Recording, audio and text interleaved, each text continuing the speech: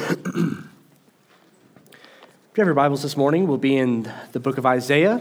We're going through what we would call the Messianic, the Christmas prophecies in the book of Isaiah. And this week we'll be in Isaiah chapter 9, looking at verses 6 and 7. Looked last week in chapter 7, this week in chapter 9, next week I think in chapter 11. It should be on the screen behind me if you aren't able to find it in time. But we'll be in Isaiah chapter 9, verses 6 and 7 this morning. It says this: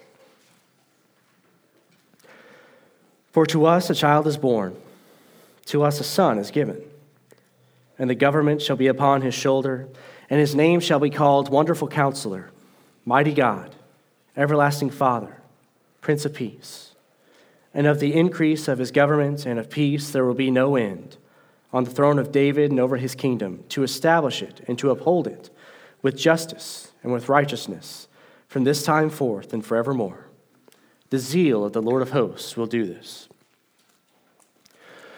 We are about a month out, theoretically, hopefully, from the birth of my son. My wife is due January 16th, and everything seems to be on track. We don't have any reason to expect a large variation from that date. So we're really staring down the barrel here. We're right up against it. It's crunch time. But I've been struck in the last few weeks how ordinary it all kind of seems to me. How it feels like my life is going on just like normal, like I'm not this close to having a whole nother human in my house. I mean, this is really only kid number 2. When JC was born, a month out, man, I was on high alert. I was like a deer in the woods, listening, looking, afraid. My spider senses were tingling at every moment. I knew exactly where to go to get to the hospital. Every time we left the house, I would think, okay, if we go into labor here, this is the way I need to go to the hospital. I need to make sure I've got this bag with me at this time in this place. Everything was coming into place. It was like all of my life was focused around this one thing. It was my all-consuming reality, and I was skittish because of it. But this time, not so much. I mean, if he came tomorrow, I'm sure all of that would kick in real quick. But it's not like my whole life is focused on this every second of every day leading up to it. I'm always consumed by it. It feels like everything's just kind of normal, and then we're going to come home one day and there's going to be another human there. Up till now, I mean, we haven't even gotten the house ready. If he were born tomorrow, there wouldn't be a room for him to come home to. We've evidently decided that junk is a better thing to put in that space than a crib. Space for a child. I know we've had other stuff going on. I know my to-do list has gotten seemingly larger and larger. It's like I knock one off and 2 more things take its place. But still, I would think that I would have a little bit more emphasis, a little more focus coming into this. I mean, God has given us the gift of this boy, this son. We know it's a miracle. We're thankful for him. We are looking forward to meeting him. I'm sure on the drive to the hospital, I'm not going to be in any way thinking, I wish I were more excited about this. I'm going to be wired. I'm going to be focused. But it sometimes feels like I don't think Destiny really experiences this so much, but it feels like I should have been more focused on this than I should have been. But I can tell you, if God said these things about my son, I think I would have a little more focus on what's about to happen. If God had said this kind of stuff about him, I don't think I'd have a nonchalant attitude toward his impending birth. I mean, there is a vast difference between me saying, I don't know, let's call him Peter Scott Miller, and God saying, his name shall be called Wonderful Counselor, Mighty God, Everlasting Father, Prince of Peace. There's one of those that has just a little more oomph to it, a little more meaning behind it, a little more focus to it. In today's verses, Isaiah continues to reveal who this coming Messiah is, who he will be. He tells us more about this child who is going to be born, the one in whom we find the hopes and fears of all the years. And from Isaiah's words about this given son, we're going to see 4 traits of the coming Messiah this morning. 4 traits of the coming Messiah is what we're going to see in today's passage. The first trait of the coming Messiah that we can see in this text is that the coming Messiah, the one that Isaiah is talking about, he is the steadfast foundation. He is the steadfast foundation. Look back at verse 6. For to us a child is born, to us a son is given, and the government shall be upon his shoulder. This Messiah, this one that Isaiah is talking about here, is the same child that we talked about last week, Emmanuel, God with us, the one who is born of the virgin. Isaiah here, just 2 chapters later, is still on the same theme. He's still telling the people of the miraculous child who is to come. And we saw last week that when he comes, he's going to come to enact God's own plan. He's going to bring with him God's own life. He's going to reveal God's own presence among his people. And this week, we begin to see a little more how he'll be doing this, a little more what it looks like for him to be doing these things among God's people. And before we get into anything that he does, anything that he performs, we have to remember that he comes to us as a gift. Isaiah doesn't just say that there's a child who's going to be born, and this child's going to be a son. He says this child is born to us, that he's given to us. And gifts, good ones at least, they tend to have 2 basic traits. They're good and they're particular. They're focused on the person that they're given to. I mean, no one wants a bad gift, but even something that would be really good for one person can be something that another person's not really going to like, something they would maybe even hate. The gift, for it to be good, it has to be good, but it has to be good for them. Okay, I have both given and received bad gifts on birthdays, Christmases, everything. And let me tell you, it is a real bummer both ways. When you give a bad gift, man, you feel like a failure. You feel like you don't know anything anymore. You feel like you don't really understand the person that you've given the gift to. I mean, it never fails. Every year, I give my wife at least one just terrible gift. Just something she has no interest in, and it stinks every time. Maybe it's a physical book that she already has on audio that I didn't know about. One time I gave her a little robot vacuum to go around the house, and I thought, man, she's going to love this. And we turned it on, and it just went into the wall, and into the wall, and into the wall, and into the wall, and it never cleaned anything. It was awful. It was too cheap to be of any use to her. And the worst part about it is every time I give her one of those gifts, I'm thinking in my head, like, man, she's going to love this. This is the one that she's going to be just head over heels about. She's going to just rave about for months. And she's going to say, man, I'm so glad you got me this thing. And then we turn on the robot vacuum, and it just hits the wall. And now there's a little dent, and it just gets deeper and deeper every time it does it. And the thought that has to go through my head whenever that happens is like, man, I spent X dollars, and I bought you something, and it was so bad that you would rather I just didn't. Man, that's brutal. But when you're on the receiving end of the gift that's bad, it's no fun for you either. I mean, you love whoever gave it to you. You try your best to be enthusiastic. You don't want to be ungrateful. But there's really only so much excitement you can have for an ugly sweater. Mustard. I don't have anything in this color. Because why would I? It stinks. You don't know what to do. You don't know what to say. And you have the inverse of all those same thoughts. You think, do they know me at all? Why did they get me this thing? They could have bought anything in the whole world, and they chose this. In order for a gift to be good, it has to be good, and it has to be good for that person.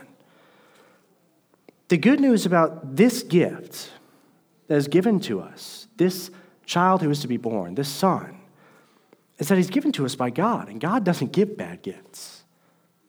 He doesn't have the kind of streak that I have going. He doesn't buy the wrong size. He doesn't fill the wrong need. He knows exactly what his people need. He doesn't miss. And of all the things that he could have given to enact his plans, of all the things he could have done to redeem his people, his plan, what he did, the gift that he gave was this child, this son. He gave us Jesus Christ, whose birth we're celebrating in this season. What he's done is he's given us a good and perfect gift. And this gift is so good and so perfect because he is the one who's going to be able to uphold the whole government. For the government to be on his shoulder, that means that all authority, all power, all rule has been given over to him. There's nothing that's been held back. There's nothing that he doesn't have control over. The government, all that rule, all of that power to reign, it has come down to rest on his shoulders. And he can stand that weight. He can stand that responsibility because he's the creator of all things to begin with. Hebrews 1, verses 1 through 4 says this. It says, long ago, at many times and in many ways, God spoke to our fathers by the prophets. But in these last days, he has spoken to us by his Son, whom he appointed the heir of all things, through whom also he created the world. He is the radiance of the glory of God and the exact imprint of his nature. And he upholds the universe by the word of his power. After making purification for sins, he sat down at the right hand of the Majesty on high, having become as much superior to angels as the name he has inherited is more excellent than theirs. Jesus, this Son, he upholds the universe by the word of his power. So the government, the authority, that's on his shoulders as well. On him is built all things, and in him all things hold together. And inherent to this promise that the one who is to come, on him the government will rest on his shoulders, inherent to that promise is that he can handle it, that he can take it. This promised Messiah who is a gift, he can take the whole government upon his shoulders. So the people should be able to place all of their hopes in him. They should be able to build all of their lives on him. They can trust that all things are going to work out in him. There is no government, there is no authority that is not subject to him. So with him as the steadfast foundation for all things, his people can trust. They can have faith in this promised Messiah. But really, the reason you can believe and trust in him in this way is because he is the shining example. It's because of who he is. That's the second trait of the coming Messiah in these verses. He is the shining example. Look at the rest of verse 6. For to us a child is born, to us a son is given, and the government shall be upon his shoulder, and his name shall be called Wonderful Counselor, Mighty God, Everlasting Father, Prince of Peace. We looked at these four names in detail last year for our Advent series, one sermon per title. And I'll briefly explain each of the importance of each of these here. But I think the reason they're rattled off here, kind of all in one verse, all at once, without any real explanation in between, is because whenever you add them all together into one person, into this Messiah, into this Son who is to be given, then you're going to get to see him as the one who is maximally great. You're going to be able to see him as he truly is, the one who is absolutely superlative in every aspect. He's a shining example of perfection because he has each of these attributes, and he has each of them to their fullest extent. He is a wonderful counselor. So his wisdom is enough that he can give counsel, that you would want to listen to his counsel, that people would come to him to hear his counsel, and that the counsel he then gives is wonderful counsel. He's the embodiment of wisdom. He's revealing God's wisdom with every word out of his mouth. That's what makes him the wonderful counselor. I mean, we all know people who give advice and probably shouldn't. You hear it and immediately think, that doesn't sound right. Actually, the fact that you like this probably tells me that I'm not where I need to be going, that I'm not on the right track. I look at the shirt that you're wearing, and the fact that you like this one makes me think, I don't know. Maybe you shouldn't be telling me those things. Jesus, though, he's the opposite of that. He's the one whose wisdom you hear and immediately think, man, I need to remember that. I need more of that. I need to sit underneath that. I need to try to apply that. He's a wonderful counselor. He's the wonderful counselor. And he's also the mighty God. This coming Messiah, he has all the power of the Creator. There's not an opponent, there's not a problem that he's going to come up against where he's outmatched. He's never the underdog. He's never having to creatively work his way around the obstacle because he can't just take it on in a full frontal assault. This might that he has, it's not just God-like, it's the very might of God. He is the mighty God. He is the everlasting Father. I talked more last year about the interesting facets of that phrase because it's being applied to Jesus, the Son, the Messiah. But for our purposes this morning, don't get too distracted by the Father language, except to say that he will be the Father of many people, of all those who follow him as his children. And he's going to continue in his fatherly love toward them for forever. But I think the greater emphasis here in this immediate context is that he's everlasting, that he's unchanging, that he's unmoving, that he's not coming across anything new. He's not having to improvise because he's got a lack of experience here. He has always been. He will always be. And I haven't been shy this morning or throughout this series so far to just directly call this coming Messiah, the one that Isaiah is talking about, Jesus. Just say straight up, he's talking about Jesus. He's saying that he is God in the flesh who has come to save his people from their sins. Okay, that's not changing here. And I really think of all the other obvious evidence, this title is part of why it's so clear that that's how we should understand these prophecies, that they are talking about Jesus. Whenever you read a commentary on these kind of passages, whenever you hear someone smarter than me talk about some of these things, sometimes they'll talk about some of the more literal, immediate fulfillments. Talk about Isaiah having a son to fulfill these prophecies. And that may work as an immediate, a lesser fulfillment. I'm not going to completely deny that whenever you read Isaiah, whenever you read a commentary on Isaiah, and it talks about specific kings who are fulfilling these prophecies, that I'm not going to say that they're wrong. I think they are right in some sense, in a lesser sense. But in no way is the son of Isaiah, in no way is the son of any other king the everlasting Father. In no way is that true. That other son, he may be a child who is born. He may be a son who is given.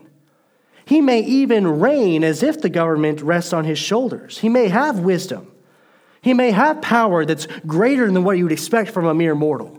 But once you get to everlasting Father, then there's just no way that we're talking about anyone but Jesus here, anyone but God here. This one absolutely requires God to be the one that is being talked about here, and God coming as a son who is given, a child who is born. Jesus is the only one who meets that criteria. This one requires someone eternal. This one needs one who not only always was, but always will be, everlasting Father. And that's just for the everlasting bit. He's the everlasting Father, so he has to be one with the Father. As the Nicene Creed would say, very God of very God. He has to be so closely identified with the Father that it's not incorrect for him to say, as he does in the Gospels, I and the Father are one. We don't have time this morning for me to walk you through the finer points of what we understand regarding the Trinity, but I want you to see the heft, the weight that's carried by this title specifically, that's given to the coming Messiah, that he is the everlasting Father. He has always been. And he is the Prince of Peace. When he comes to rule and reign with the government on his shoulders, he brings with him, through his own presence, through his own wisdom and power, he brings his own peace as well. I'll get a little bit more into the implications of this idea in a minute, but remember what I said last week was the context into which Isaiah is giving these prophecies. The king had just died. He was a good king. They had had a pretty good time, but now there's a lot of uncertainty. They know things are about to take a turn.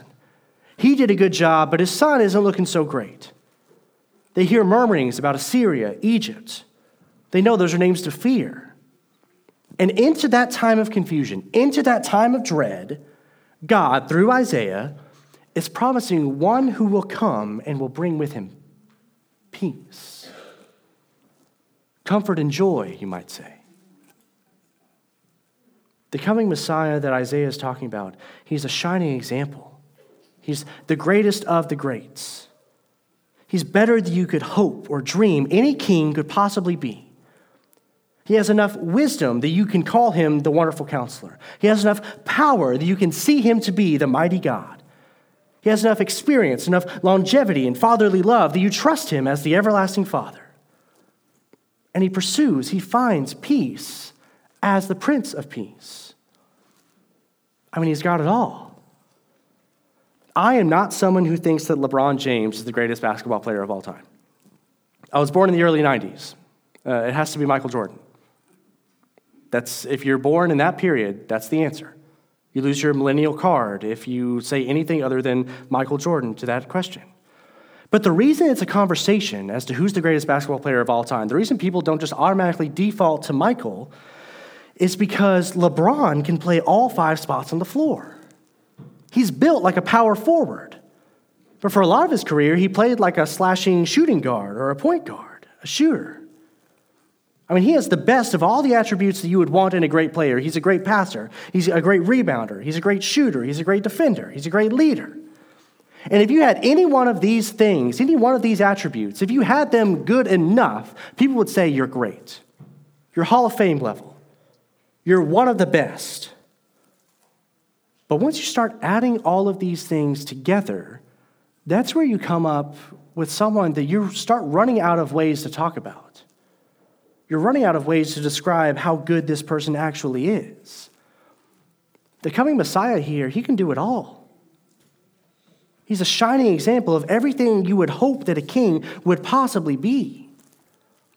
His wisdom, his power, his endurance, his results, they're undeniable. Any one of these things would make him a great king, a fantastic king, a better king than they had seen yet. But to add them all together, that makes him the greatest of all time. That means he could succeed in any era. That's the king that Isaiah is describing. And the effects of having a king like that really only begin with peace. They're founded on peace, but they continue. They expand beyond peace. And that brings us to the third trait of the coming Messiah. The Messiah is the prosperous king. That's the third trait of the coming Messiah in our verses today. The Messiah is the prosperous king. Look at verse 7. Of the increase of his government and of peace, there will be no end. Of the increase of his government and of peace, there will be no end. Because he is all the things we saw in the last verse. He has this kind of effect on the government that he oversees. He has this kind of effect on his kingdom. The verse says that 2 things of his will never end, that peace will never end. We'll talk more about that in a second. But also the increase of his government will never end. So pay close attention there, because it doesn't just say that his government will never end, that his government will have no end, that it will continue forever. Because, I mean, that would sound pretty good, right?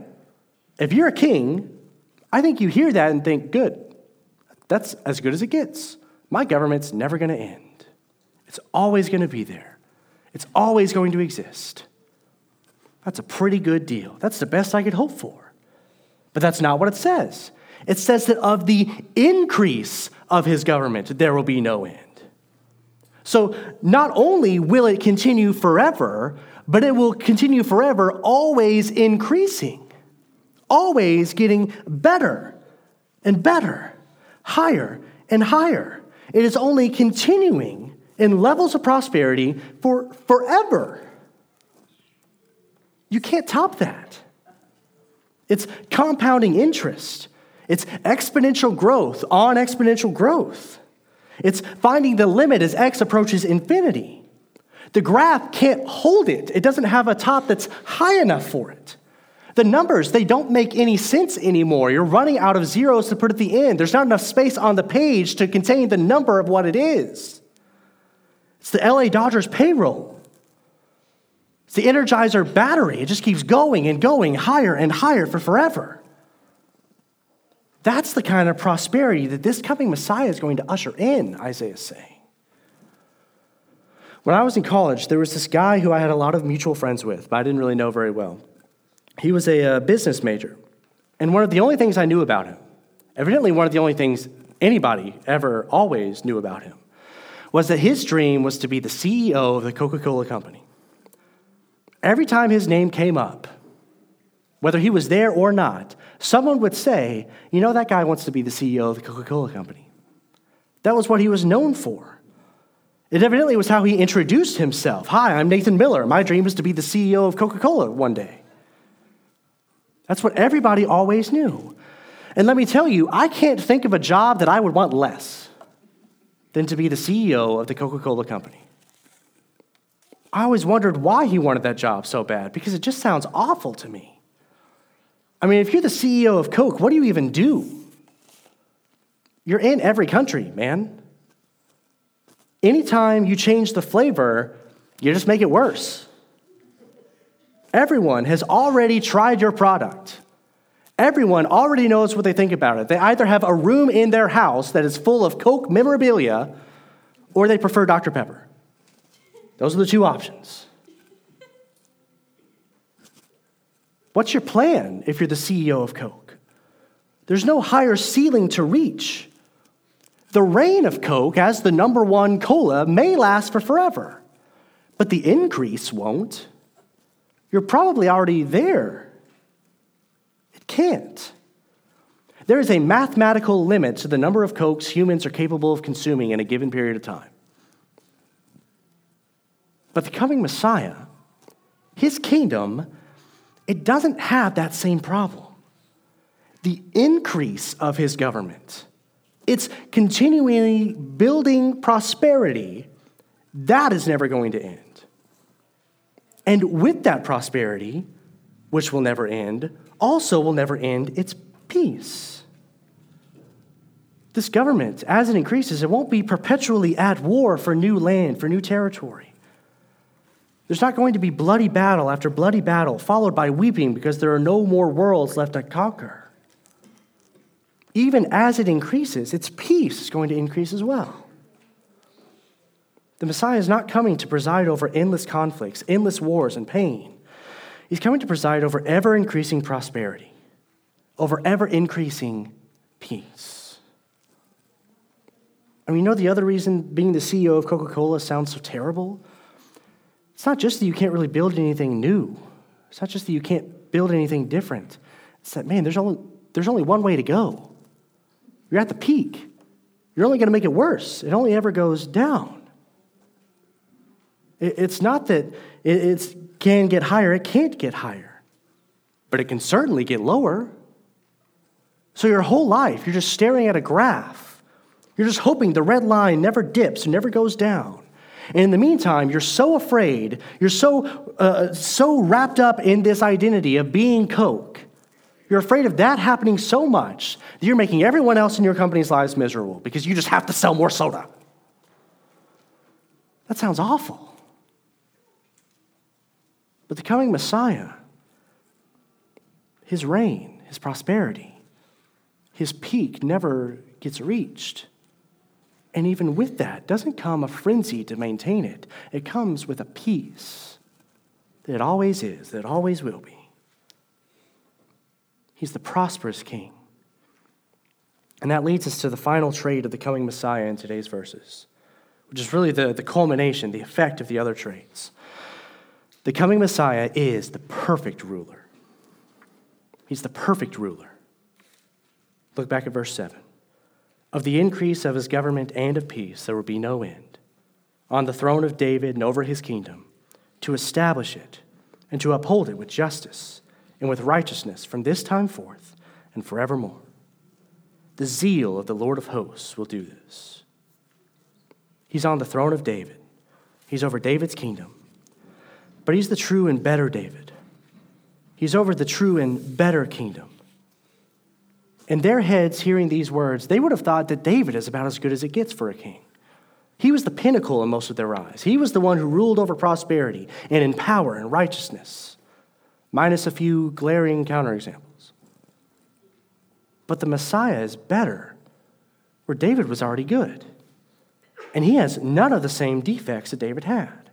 So by reminding them of David's rule, Isaiah is calling them back to all the things that were good And he's even showing them that this is going to be better than what they've had, better than what they've already seen. And he's connecting it with what has been before, because to sit on David's throne, to rule over David's kingdom, means that this isn't a foreign king who's coming in to rule over the people. This isn't a foreign king who's going to come in and rule them, to take them over from the outside. This is one who's going to spring up from among them, to make them the best version of what they were always supposed to be. This one is a better king, and he will make these same people into a better people. When he establishes his kingdom among them, he will uphold it with justice and righteousness from this time forth and forevermore. And this new kingdom, even as it ever increases, they won't have to worry about injustice here. They won't have to worry that the king will see all these things for himself, that the ruling class will see all these things for themselves, that they're going to be built on the backs of the common man, that the lower classes, they won't get to experience any of these benefits. No, here in this kingdom, there will finally be justice. There will be order. There will be righteousness here. Each one not only receiving as they should, but each one doing as they should. In this new rule and reign, this new system, which features justice and righteousness, overseen by the prosperous king, this perfect ruler, it's going to be upheld in that same fashion forever. It won't dwindle. It won't wane. It won't decay over time. It won't erode under the slow dripping of minuscule flaws that eventually come to the foreground. It is going to be the pinnacle of what it is, increasing in a government that is already just and righteous for forever. And to wrap all this up, he says that the zeal of the Lord of hosts will do this. That the focus, the power, the passion and might of God himself, working through God himself, the Messiah, sent to the earth as this Messiah, Jesus Christ the righteous, that he will do this. He's the steadfast foundation on which all of this is going to be built. He can take it. He can uphold it. The house is good from the foundation up. He's the shining example of everything that a ruler is already supposed to be and more. He's wise in counsel. He's great in power. He's endless in love and fervent in peace. He's the prosperous king who's going to oversee an ever-increasing prosperity and peace. That's all powered by his own might, by his own power. And all of this together makes him the perfect ruler. He will love and lead his people, the same people that he has loved from the beginning, with justice and righteousness from this time forth and forevermore. The fact that his zeal will do this shows that he's not bored by this idea. He's not tired of this plan. He's not setting all of this in motion so that he can move on to something else. He's not sending a lackey to do this because he simply can't be bothered. No, he himself will do all this through this Messiah who is to come, who is he himself. And he's going to see it through to the end. All these coming traits, all these coming promises, now come into the world in the birth of Jesus Christ, the child who was born and the son who was given. Let's pray. God, thank you for this day. Thank you for all that you've done for us, Lord. Thank you for the chance to be able to gather with your people, to sing, to worship, to hear your word with your people. But more than all those things, we thank you for the gift of this son who was given, this child who was born. Thank you for setting the government on his shoulders, for setting all things on his shoulders, for him being the one who is the wonderful counselor, the mighty God, the everlasting Father, and the Prince of Peace. We're thankful that we have a part to play, a little space in the throne and kingdom of David on which he reigns. And we look forward to the day when all of this is made sight, when we experience it in its fullness, when the increase of this government and of peace will have no end. Help us in the meantime. Love us in the meantime. Remind us of your goodness and grace. Save us from our sins through this Messiah, so that we can partake of this kingdom so that we can see your zeal made forth, so that we can love you and serve you today, every day, and for forever. In Jesus' name we pray. Amen.